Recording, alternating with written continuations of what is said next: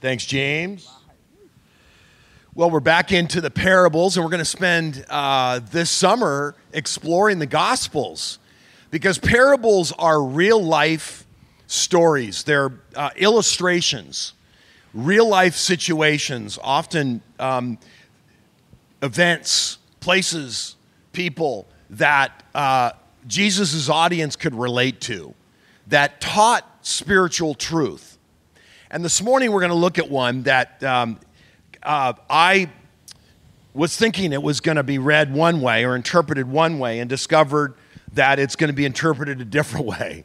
But you'll understand when I get to it, because my bias in this particular parable is toward compassion as opposed to judgment.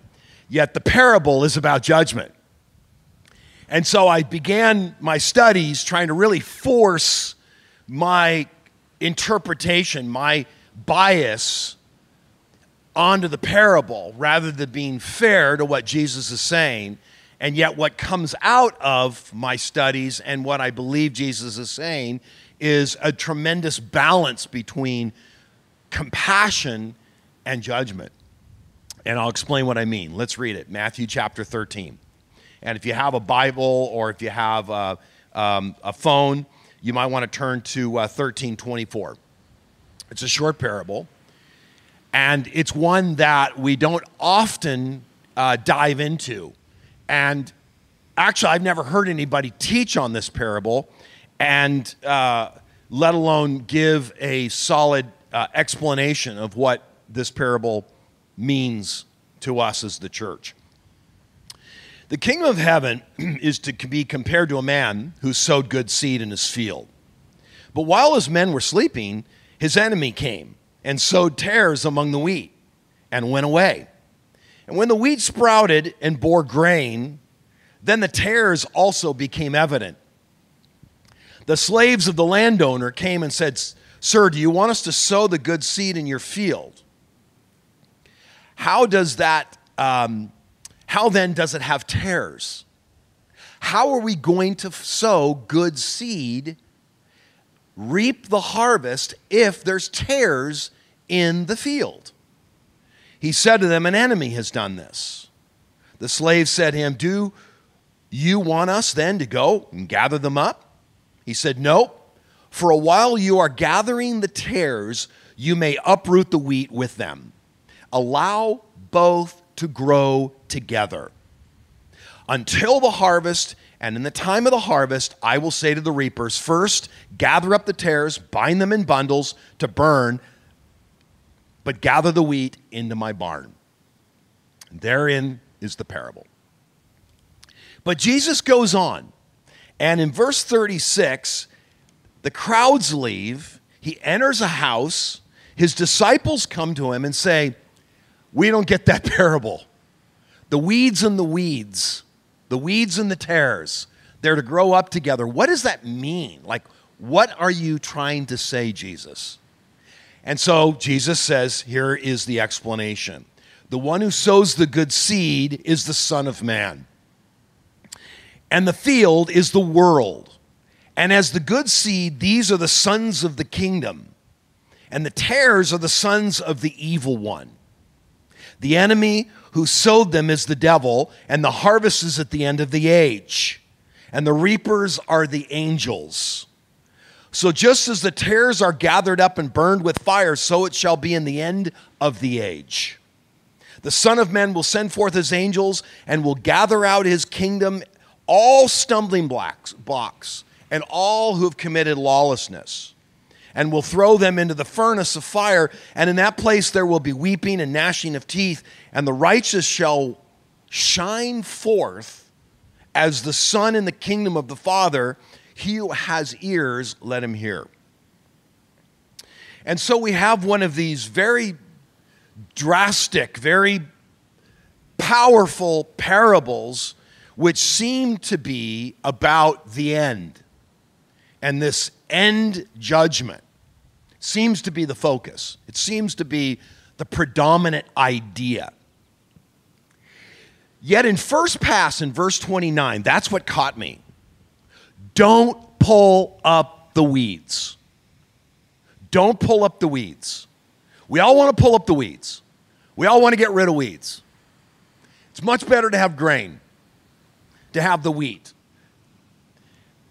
Yet what we're hearing is that the farmer, the Son of Man, Jesus himself, says, I will send divine reapers at one day in the future, and I will deal with the weeds. It's not your job. Your job is to coexist with the weeds. Did you get that? I think that's the point of the parable. Often, we feel like the parable is weighted towards judgment. And it is. It does have judgment in it. But I see so much more in the parable defining our role in the world today. And this is a parable that is describing what does the church look like today in the world. And Jesus is describing that and giving us our role. Is that clear? That's what we want to look at this morning. I think the wheat and weeds will grow up side by side. That's clear that Jesus is saying. The wheat have been planted. The enemy comes along and puts the weeds, the seeds of the weed, and they grow up alongside, and you can't tell the difference. And we are told not to pull up the weeds. And I think in the midst of this parable, Jesus is teaching us to be long-suffering until the day, until the final day, to grow as wheat, to be fruitful as wheat among the weeds until the final day when all will be accounted for. That's the whole point of the parable. Your job is to do your part, which is to be wheat in the world. Jesus' job is to separate things out in the end. Not our job. That is not our job. That's not my job. Is that clear? I mean, I think we have to come back to this. The central idea of the parable is that the kingdom of God is like followers of Christ being sown among weeds in the world until the great and mighty day of final judgment. Yes, this parable is about judgment, but it also causes us to think deeply about our role in the world and among weeds. I mean, there's a level of compassion in my heart towards weeds. I don't like weeds. The enemy has sown these weeds. They're stumbling blocks. They act in lawless ways. But in one sense, weren't we all weeds? I mean, the parable is not about converting the weeds. But it most certainly stops us to think and to consider hard about our role in the world as wheat in relationship to the weeds. And that forces me to think deeply about those in the world who might be weeds, separated from Christ. I mean, if I truly believe that being related to Christ is the most important decision a person will ever make in their life because it sets their eternity. Literally, your entire life and eternity is determined based upon one relationship. And if you pass up that moment, Jesus is saying that in the end, there will be a great separation. And you will look back and truly regret it. And that causes concern. Now, can I be frank with you? We're friends, right? I mean, we know each other a long time. We're brothers and sisters in Christ. We're called to unity, love, and edification of others, and all of that. And yet, I want to really ask us to do something today. And that is to stop judging the world. We are not here. We are to quit getting dragged into ideological debate with the world when it comes to Christians versus the world. It's not our job. That's what Jesus is saying. That is not our job. Our job is to be wheat in the world, to grow and become fruitful, to show grain, to show the world the difference between weeds and wheat. It's the way in which you live your life that will happen. And yet we get dragged into these ideological debates. We're not on this world to wage a world against evil and differing ideologies. We often feel it's our God-given duty to stomp it out and stomp out these ideologies and pull out the tares and clean up the earth from all these dastardly weeds. This is Jesus' job, not ours. It's what the parable's about. His work, he will work it all out in the end. But we get so angry about political positions that is different than ours, an ideology that we feel is anti-Christian, and fight for the sake of justice, what is right, to defend Jesus and his kingdom against the evil world. And I'm not suggesting to stay out of the dialogue, and I'm not suggesting that we shouldn't fight for rights or freedom that you believe in, or stand up for others. Be a good citizen. Voice your opinion. Stand up for what you believe. Just do it with a little compassion and love and acceptance for others on the other side of your views. And be aware that our job on this earth is not to pull up weeds that the evil has planted. We will live with the weeds, in the weeds, until Jesus returns. Shadi Hamad is a professor of Islamic studies at Fuller Seminary. And he wrote in The Atlantic an article entitled America Without God. And in the article, he describes how this religious fervor in America has become now political fervor. A religious faith has declined, ideological intensity has risen. And I'm reading all these articles describing this new movement in the Christian community to fight against the world and these evil ideologies.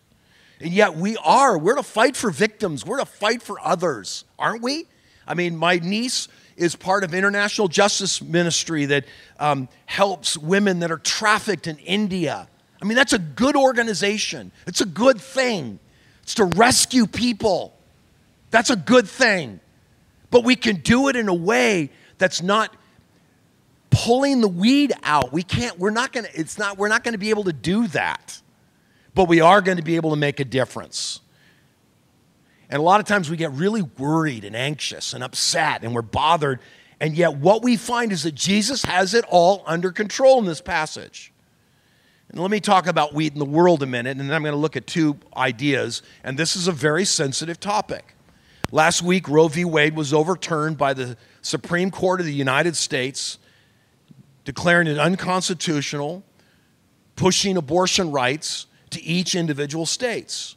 And this has caused great exuberance from the pro-life advocates and anger and a sense of betrayal for the pro-choice advocates.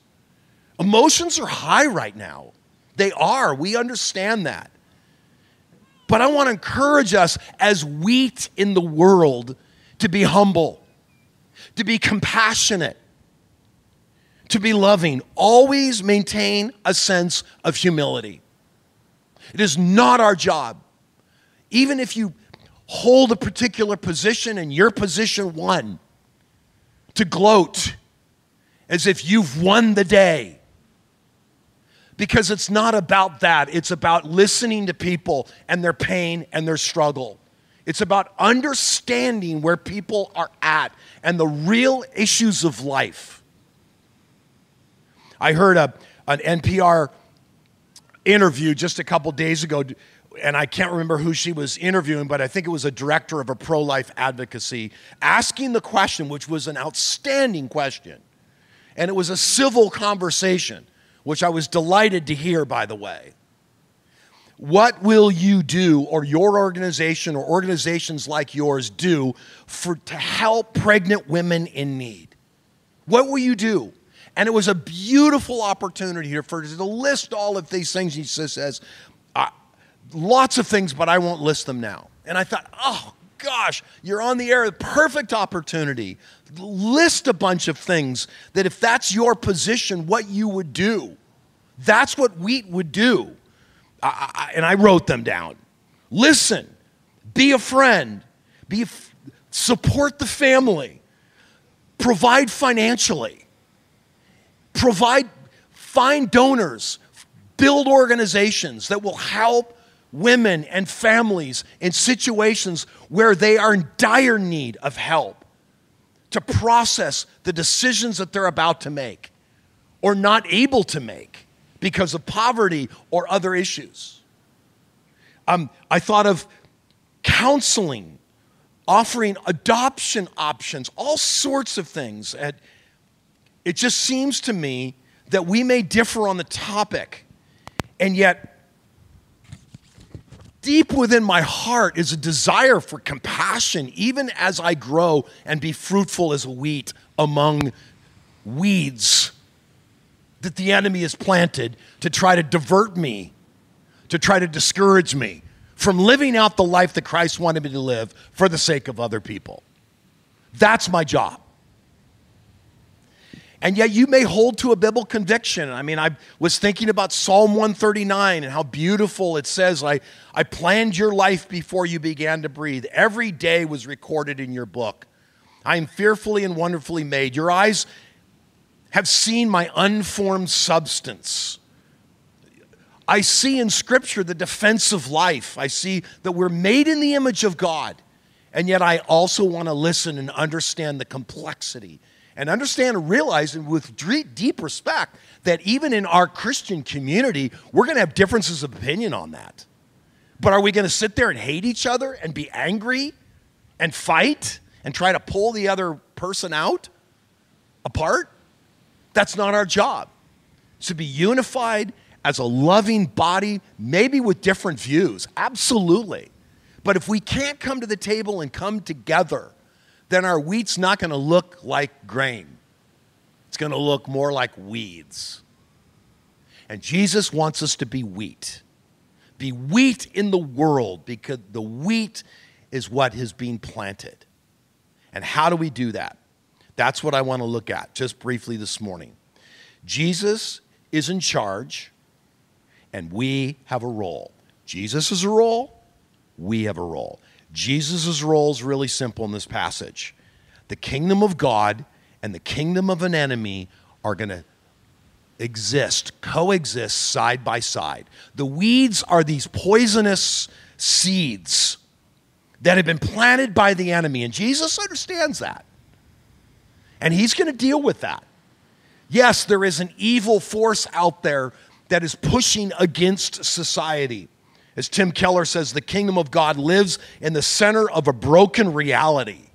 Evil in the world today is a cancer and an evil that is rooting out society. Yes, there are these evil movements hurting people, dehumanizing human beings from being represented as image bearers of God. And I think what Keller is saying is, what he's saying is that evil is destroying the structure of society. It's coming apart, and yet at the center of it is this field of wheat. It's the church planted by Jesus, and that's what Jesus does. He's in charge. He planted us. He knows what he's doing. He's put you right where you're supposed to be. And yet we have these poisonous weeds they're called zooxanthia. Zooxanthia in Greek is this bane of every wheat farmer. It's a degenerate form of wheat. It grows up and it looks just like the wheat, but it's just stalk. It'll never have a grain. It'll never produce fruit. It's poisonous. It vies for nutrients and water. It will coexist. And it will look you will not be able to tell the difference. There's a lot of good people in the world today.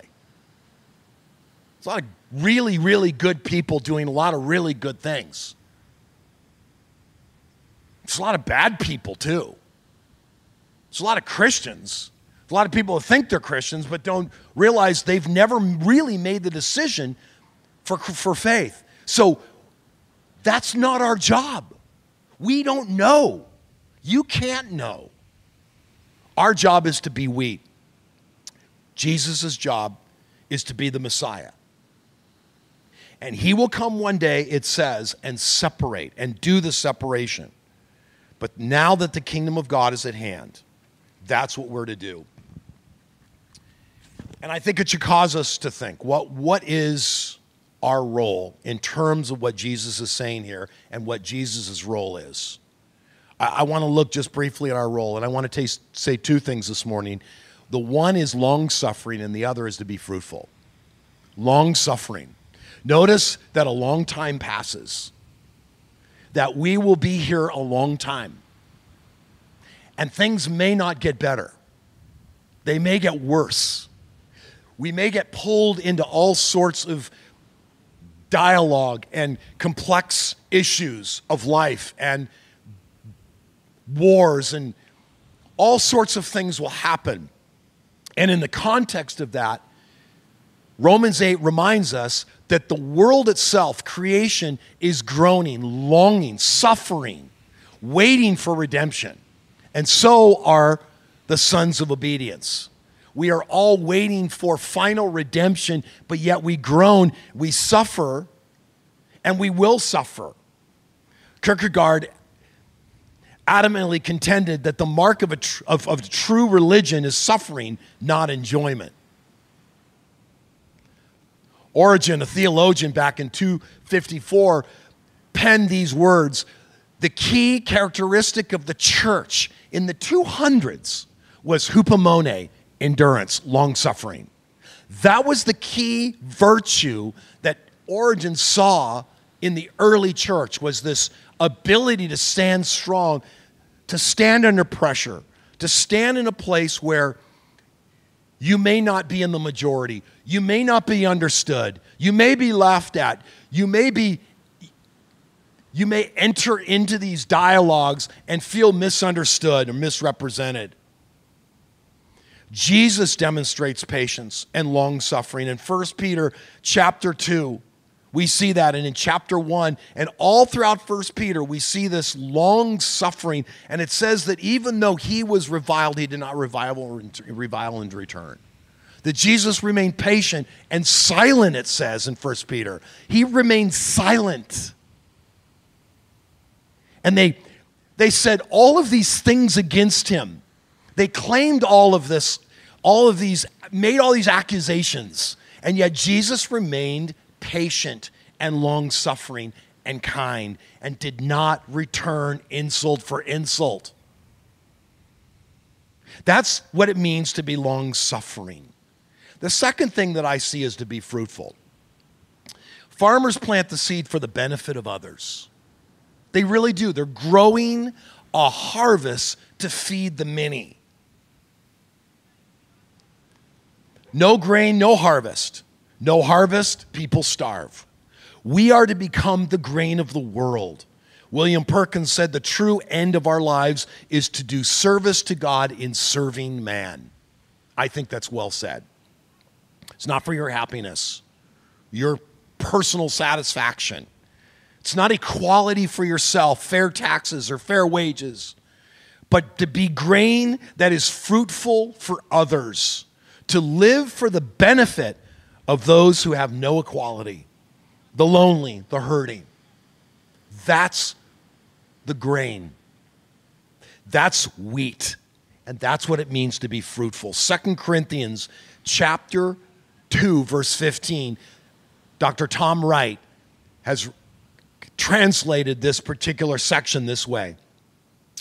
We are the Messiah's fragrance before God, you see, to those who are being saved and to those who are being lost. To the latter, it's a smell which comes from death and leads to death. But to the former, it's the smell of life which leads to life. Be the fragrance. Be the fragrance of the aroma of the kingdom of God. The Passion says, through our yielded lives, he spreads the fragrance of the knowledge of God everywhere we go. Quit stinking up Christianity with your anger and vehemence toward the Caesars and Romans and ruling classes of our day. And I do this. I do this in the privacy of my home when I turn on the TV and I get angry and my wife's sitting right next to me and I start laying into whatever it is or whoever it is, and I go onto a news feed and I am so angry, I just want to reach in there and strangle somebody. And I'm glad nobody sees that. Nobody hears what I think or what I say. Because world transformation happens when we grow as wheat. The early church it's a remarkable study. I've been reading Rodney Stark and others, Alan Kreider, on the fermenting process. He calls it, and this is really a term that was given to him by an early church writer. But Alan Kreider says it's the improbable rise of Christianity in the Roman Empire, and he uses this word, the steady fermenting process. That's who we are. We're part of the steady fermenting process. And in the early church, there were very few Christians. Very, very few Christians. Acts 2 comes around, and thousands become followers of Christ, but it's still a very, very small number. And in a very short period of time, within a few centuries, millions came to Christ. It's a remarkable study of how many actually came to Christ. And by the time of 303 and Diocletian, and then Galerius, who became the emperor in 305, the emperor who persecuted Christians. So many Christians there were that Galerius said, let's not persecute them, nor force them to pray to our Roman gods, but maybe call upon them to pray to their God for the sake of Rome and our security and that of the state. He realized the power. He realized the potential of the early Christians, and it was a growing population. My second tattoo, my first one is Festina Lente. But then I realized I'm on a blood thinner, so I probably can't get a tattoo. I'm going to have to talk to my cardiologist about it. And I'm kind of embarrassed to ask him that at 61. Hey, can I go off my blood thinners and risk, what's going on in the heart for the sake of a tattoo? He'd probably say you're an idiot. But who knows? Maybe he'll let me do it. But my second tattoo is probably going to be something that Cyprian back in 256 said. Non eloquimer magna sed humanus. That would be a great tattoo. We do not speak great things, we live them. We live them. That is a great statement. Galatians 6:10, while we have time, let us do good to all men, and in doing good, let us not grow tired. In due time we shall reap. What's he saying? Your life will reap, not yourself, but a harvest of those that you have touched and ministered to and cared for. And that's what I love about the River Church. It's a reversed tributary idea. We're the river with all these tributaries. That's the way we started this church, is talking about how we're all tributaries out in the world. And wherever you are, you're a tributary off the river, and it's a reverse tributary. We come together to bring glory to God, to hear about the great things God is doing through our lives, whether it's the pregnancy center or whether it's Danny down in LA Passion or Angel Ruiz and his new ministry or Reignite Hope that we've been involved in. It just goes on and on and on. I mean, the Jacksons are involved in Uganda and Francois and Mia are involved in a ministry in South Africa. And I look around and we talk, James, you mentioned Tommy a couple weeks ago and being on the high school campus and Dominic and I just look around and see people that are passionate and are giving back. That's called a reverse tributary. That's being wheat in a world, making the difference. And so what do we do? How do we do that? And recognizing the fact that there will be counter-revolutions. They're led by the enemy. There's no question. That's going to happen. Everybody stay calm. Number one, don't panic. Don't be afraid. And don't fight to destroy others. See, instead of panicking, just steadily grow. Continue growing in your faith and your confidence.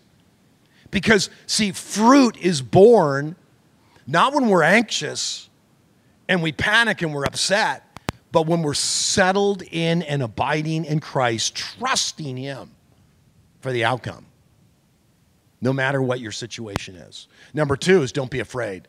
Be courageous for others. Don't shrink back. I'm not asking us to shrink back. Wheat is to be prominent. It's to be evident in the world. It should be something that people see and look around and go, that's wheat. Because they're courageous for other people, because they do care. Don't fight to destroy other people. It's not our job. Fight for others by giving yourself to their needs and concerns. That's the wheat planted in the world today. Let's pray.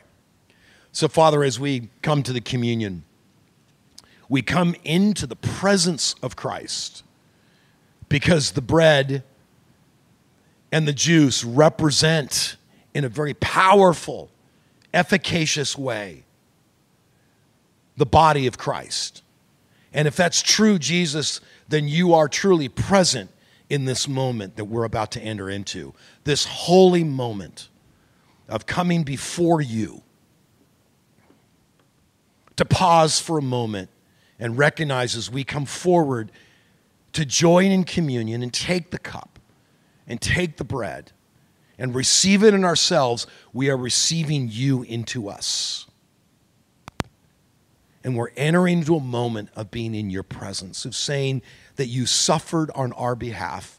You demonstrated long suffering. You demonstrated fruitfulness of a life well lived because you lived in obedience to Christ, to God, to your Father. And may we follow that example as we are wheat among weeds for the rest of our lives until, Jesus, you return. And there's also a part of me deep within me that desires and has compassion for those that are misled. Yes, those that are mistreated, but also those that are misled. Those that are wrapped up in a conversation or in an ideology or a particular point of view that is contrary, Father, to you and your heart and what you want for us as human beings. And my heart goes out to them. My desire is to know people like that and to love them. Thank you, Father, even for this last weekend of having a moment of saying hello to people that are very different than me, entering into a moment where I know there's tremendous animosity, but it was great to just say hello and demonstrate kindness instead of hatred. May we do that on a daily basis as your representatives. So as we come this morning, we come and we drop these judgments and we put on the heart of compassion and the heart of love, and we grow as wheat. And one day the harvest will be plentiful. And the plentiful harvest are the people that we reach and touch with our lives. In the name of Jesus, amen. So as you're ready this morning, I want to invite you just to take a moment and enter into the presence of Christ and to come join us here at the communion table. So thank you for joining us, and thank you for really being prayerful and open and listening and sensitive this week and compassionate and demonstrating what it really does look like to be wheat among the weeds. So thanks.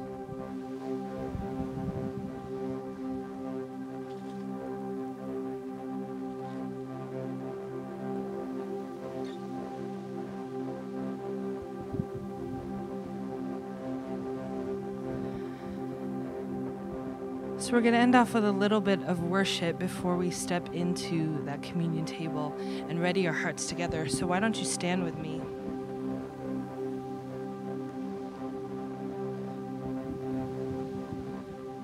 As we sing, "In Christ alone my hope is found."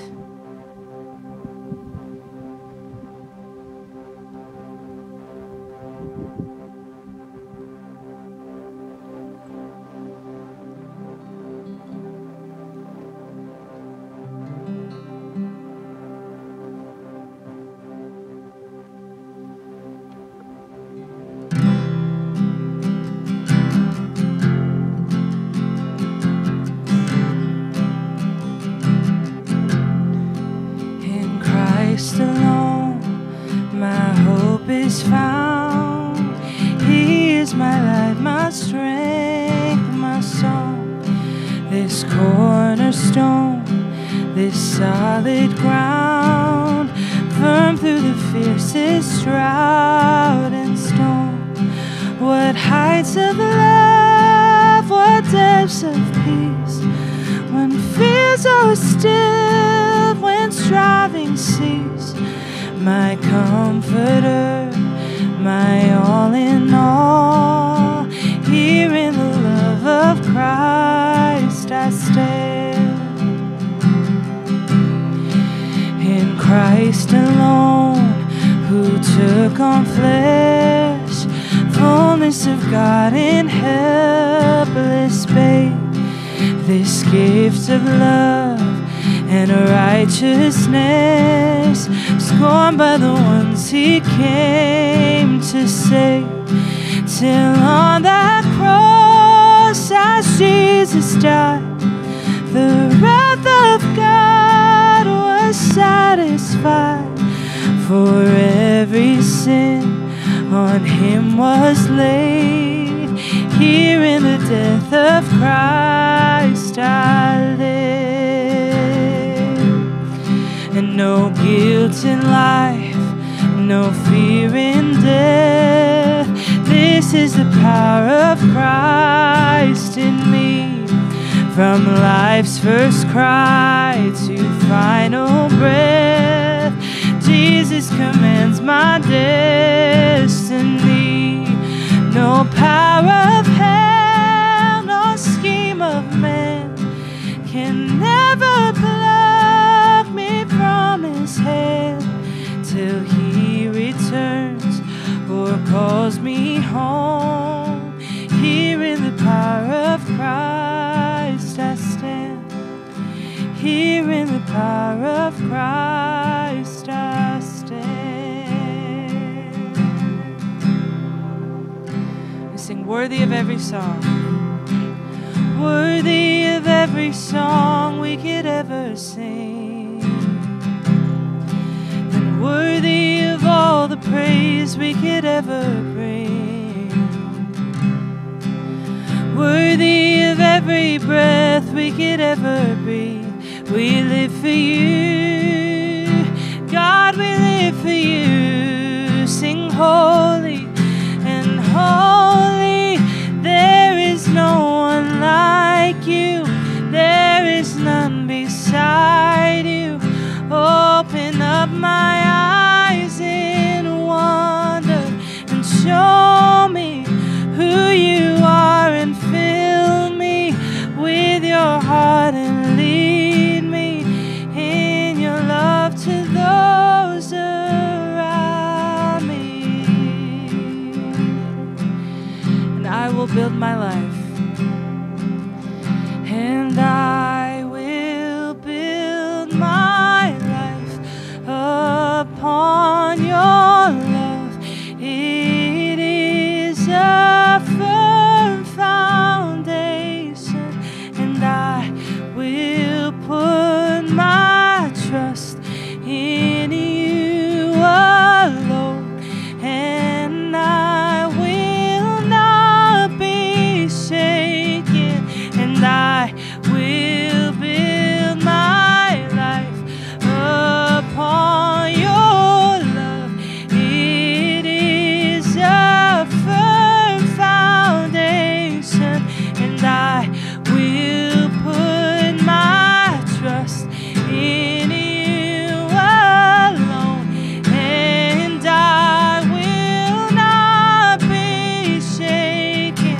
And holy, there is no one like you, there is none beside you. Open up my eyes in wonder, show me who you are, and fill me with your heart, and lead me in your love to those around me. God, lead us in your love to look more like you, God, to help us build our lives upon you, God, so that we can be your wheat in this world. so that we may shine you in our actions and in our words, that you may shine, God. That you may be our peace, our love, God, our kindness, our compassion, our faithfulness, our grace, God. It is all in you, Lord. Amen. So I invite you to come to this table and take in your own time. I'll sing a couple more words of worship, but I invite you to the table to take in remembrance of who our God is and what he has given up for us.